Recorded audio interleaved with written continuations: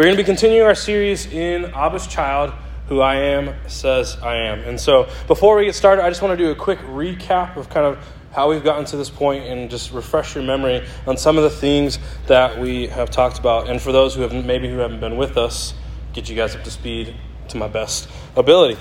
And so our series can kind of be summed up in 3 different statements. The first one is we limit the depth of who we truly are when we define ourselves outside of who God has created to be. And so when we take things and we put those above who God says that we are, right? And we just sang that song that we are a child of God. That's who he says that we are. And so when we define ourselves outside of that, we find life to be very hard. And it can feel separated and maybe even distant from the Lord. And so the purpose of the series is to prepare you for those moments. Really build a foundation of who we are in Jesus. Then the third statement is when we place our worth, our value, and identity in things such as possessions, what people say, what we do, those kinds of things, we sacrifice our relationship with Jesus. And then the last thing is, but when we allow God to define us, the person who has created us, when we allow him to define us, we will find worth and value in being made in the image of God. And that's where our ultimate significance is found in who God is and how he has created us to be and what he has done for us in light of that. And so this is a reality that will be true for all the talks we have. These different things, you'll see them present in every single talk. You'll see that present here, that when we define ourselves outside who God has created us to be, it can create a huge amount of difficulty, not just now, but can trickle all the way through your life. And so, with that, the passage I want to remind you of from last week is Luke 12:34. Can anybody tell me what that verse says? Preston can't. Hopefully I'm right about 12:34. 34. I have 24 here. I was wrong. So I see your hand. But I'm going to see.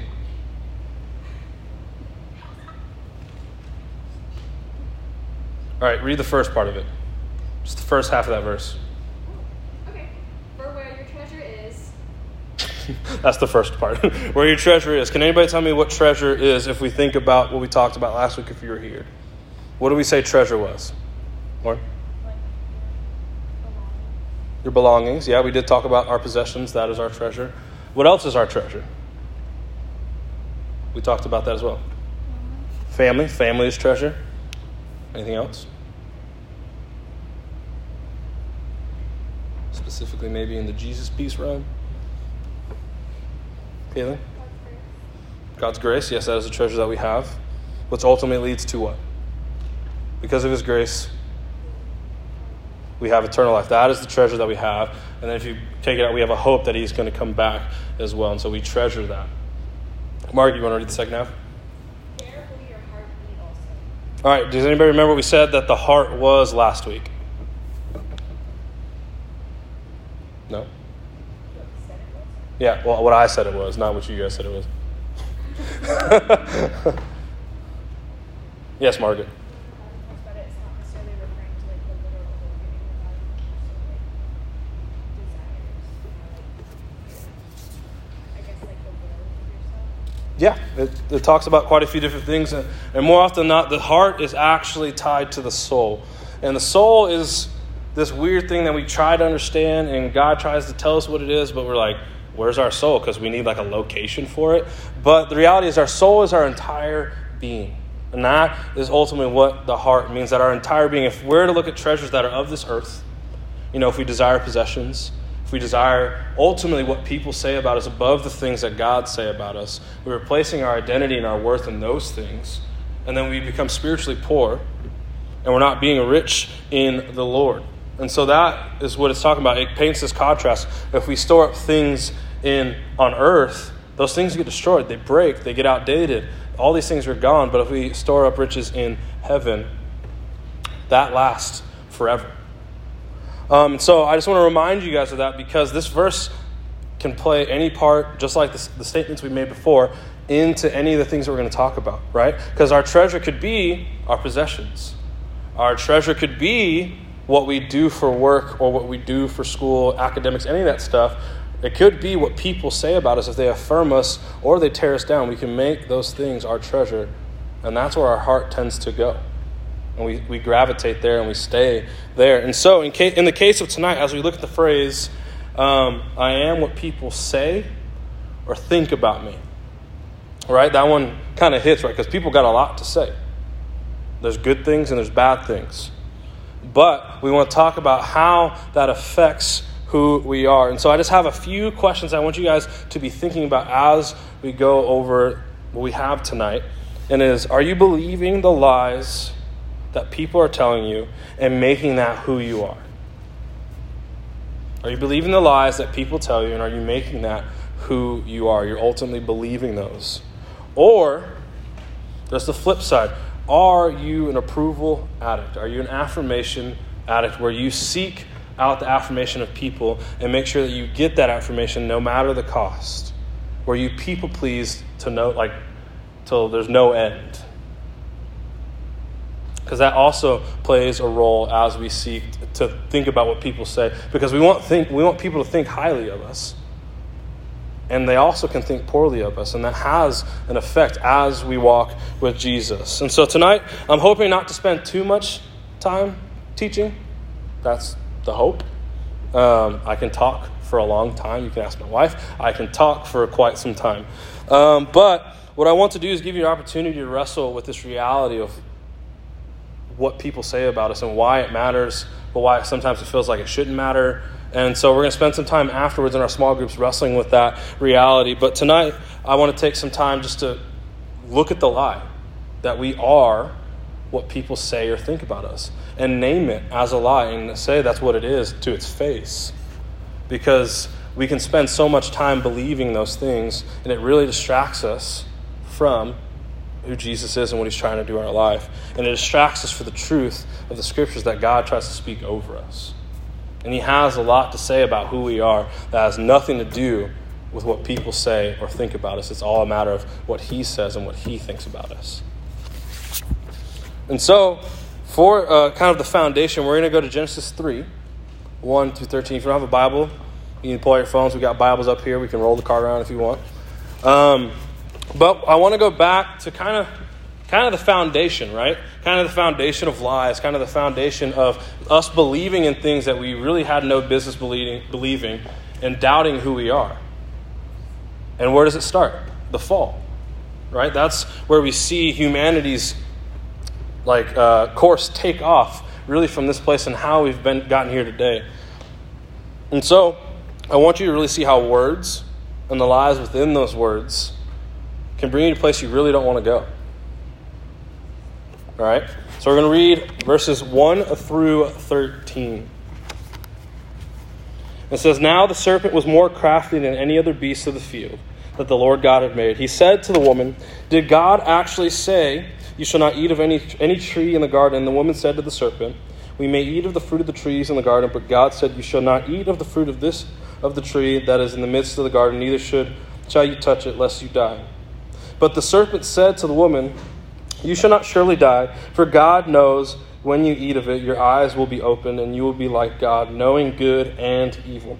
So when the woman saw that the tree was good for food, and that it was a delight to the eyes, and that the tree was to be desired to make one wise, she took of its fruit and ate.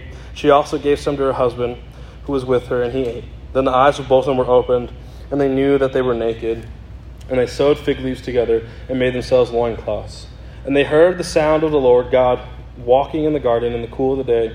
And the man and his wife hid themselves from the presence of the Lord among the trees of the garden. But the Lord called to the man and said to him, 'Where are you?' And he said, 'I heard the sound of you in the garden. I was afraid, because I was naked and I hid myself.' He said, 'Who told you that you were naked? Have you eaten of the tree which I commanded you not to eat?' The man said, 'The woman whom you gave to be with me, she gave me the fruit of the tree, and I ate.' Then the Lord God said to the woman, 'What is this that you have done?' The woman said, 'The serpent deceived me, and I ate.'" And so there's a lot of implications of this passage, but we're simply going to focus on what got him to this point, what was being said. And so I just want to make a few quick observations, and they'll be very simple. And to kind of tell you how simple this would be, the first one is things were said. Things were said. Adam and Eve entertained the words of the serpent. They sat there and they listened. The words that came out of the serpent's mouth, not only did it just kind of bend the truth, but those words questioned who God was. Right? He questioned God's authority through his words, like, you won't surely die. Right? Like he doesn't want you to be like him. Those are the implications of the words. And then the second observation is they were deceived. Not only did they entertain the words, but they believed them to be true. It didn't take too long for them to be like, you know what, that fruit is good. And they saw it to be desired, and they ate of it. And so they believed that they could be like God, because that is really what it's getting at here. And the funny thing is, they were made in the likeness of God. They were already in that place, but yet they decided that, well, this is good, and we're just going to go for it. And so they believed this lie that was said to them. And then the third thing was that perspective was distorted, right? No matter how you look at it, what you see in this passage is that they can no longer see what was actually good. They saw the fruit that was good for eating after the fact that the Creator, the author of life, said that it wasn't. And yet they're like, nah, that's good, so we'll just go there. Not only that, they saw themselves in an entirely new light. They didn't know they were naked before they ate the fruit, and now they can see themselves as naked, and they decide to clothe themselves. And then they hide.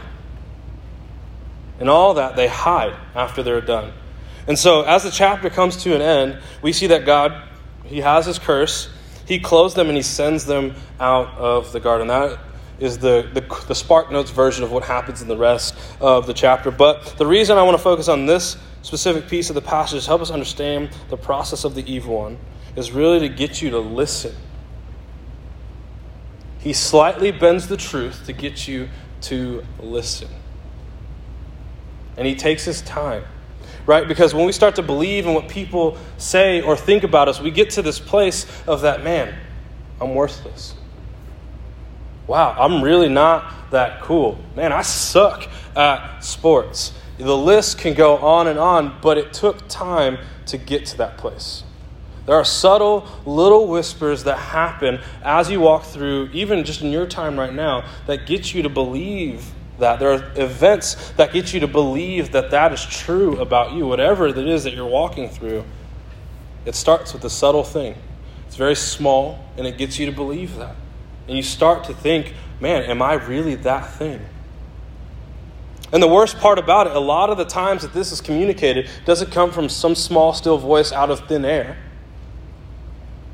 It comes from somebody your age, maybe not your age. It comes from human beings.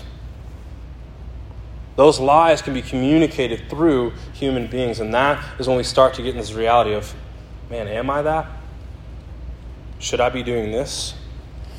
And so the subtle whispers it leads us to do a few different things. The two things that I've seen happen to my friends and even in my own life, right? It leads to one of the things that it leads to is to self-destruct.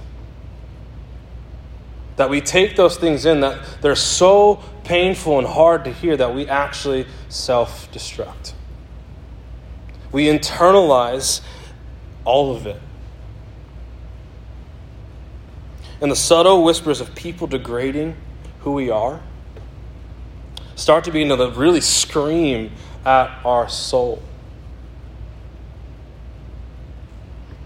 And most times we can't even hear our own thoughts. We can't hear ourselves think. But when it quiets down is when we decide to agree with the very thing that we're being told. We start to believe, man, if God was so good, why is all this pain happening? We agree with that. God isn't good. People keep calling me worthless. They keep telling me I suck. They keep saying that I'm ugly. They keep calling me short. They keep making fun of me. So therefore, that must be true. And the reason all the noise stops is because the accuser, Satan, wants us in that place. And when we get to that place, he really thinks he's won. Or maybe we become addicted to approval or affirmation. People giving us praise feels so good that that's all we want to seek out. But if people don't think highly of us, we can circle back to this idea of self-destruction. And so to avoid that pain, we will do whatever it takes to avoid that. We will do whatever it takes. We will people please like there's no tomorrow, just to get people to think about us a certain way. We will give our all to be nice to people, or we can fill in all kinds of blanks of what we will do to get the approval of people. And when something doesn't work, we decide that it has to go because it's not pleasing people, and we replace it with something else that will please people. And more often than not, it is not something that is good for you.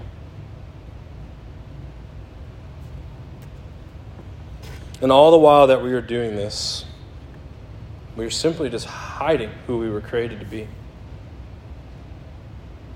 And so regardless of where you fall in these two situations, your perception, and regardless of whatever situation you might be going through, your perception of who you are becomes distorted. You can no longer recognize who you are because you've begun to shed off so much of who you are, whether that's believing in a lie, both ways, and really just sitting with that and wrestling with that on your own without Jesus, or if it's seeking the affirmation totally of people without even paying attention to who God is in your life.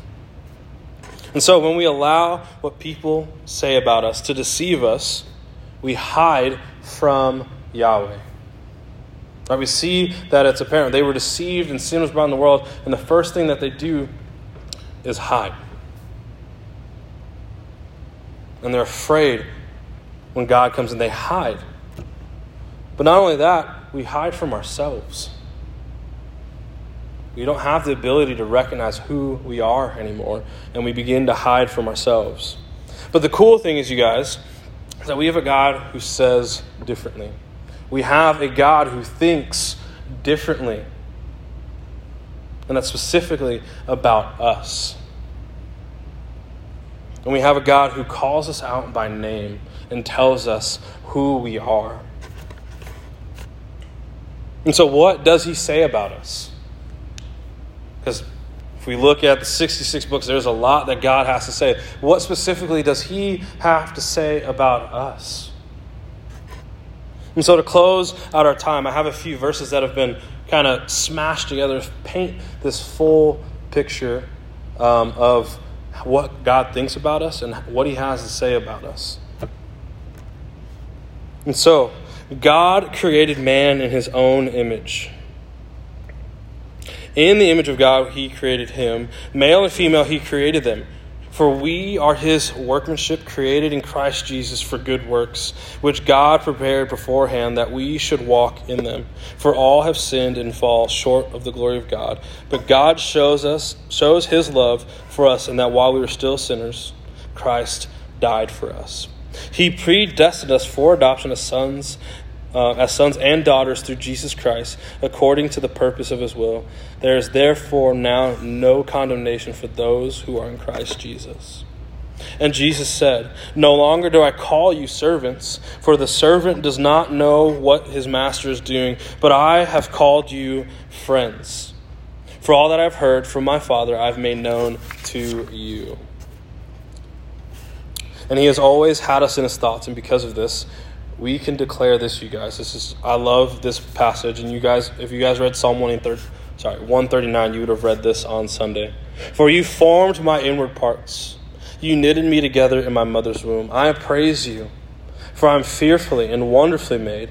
Wonderful are your works. My soul knows it very well. And so this is who God says we are. This is how God thinks about us. And what God says and thinks about us should be the thing feeding our identity, not what people have to say, not what people have to think about us. Because the reality is, what God thinks about us doesn't lead us to seek affirmation from Him. He has already affirmed who we are. He doesn't seek to deceive us in a way that sends us down this pit that we can't return from. He seeks to put His hand in there and take us out of it. And so if you hear anything tonight, what God says about us is that we are made in His image. And a cool characteristic about God is that His works are wonderful, and we are His workmanship. We are one of His works. He knew us even before we were created. And despite the fact that we are sinners, He tells us that He loves us. And He did that by sending His Son to die for you. He did that to show you how He truly sees you. He did that to show you how He thinks about you. And what He thinks and what He wants you to know is that you are worthy to be saved. Let's pray. Dear Heavenly Father, we just thank You for this time. We thank You for what You say about us and how You think about us. And You've called people simply to write it down so we can look at it. That You are reminding us of who we are on a regular basis. And all You ask is that we just give our lives to You in response to that. Lord, we're just thankful for the cross and how that paints this beautiful picture of You loved us so much that You sent Your Son to die for us. So Lord, we're just grateful that You continue to seek us out, that You continue to speak into our identity, and that who You are and what You've done is where our identity comes from. It's what gives us purpose in life. And so Lord, may we remember that. May we just rest in the fact that You hold us in Your hand, and that we can seek You out as a refuge when people say things that really hurt, or we're seeking to be approved and affirmed by other people, but not You. So Lord, would You just give us the hearts to continue to turn back to You and just sit at the foot of the cross. It's in Jesus' name I pray. Amen.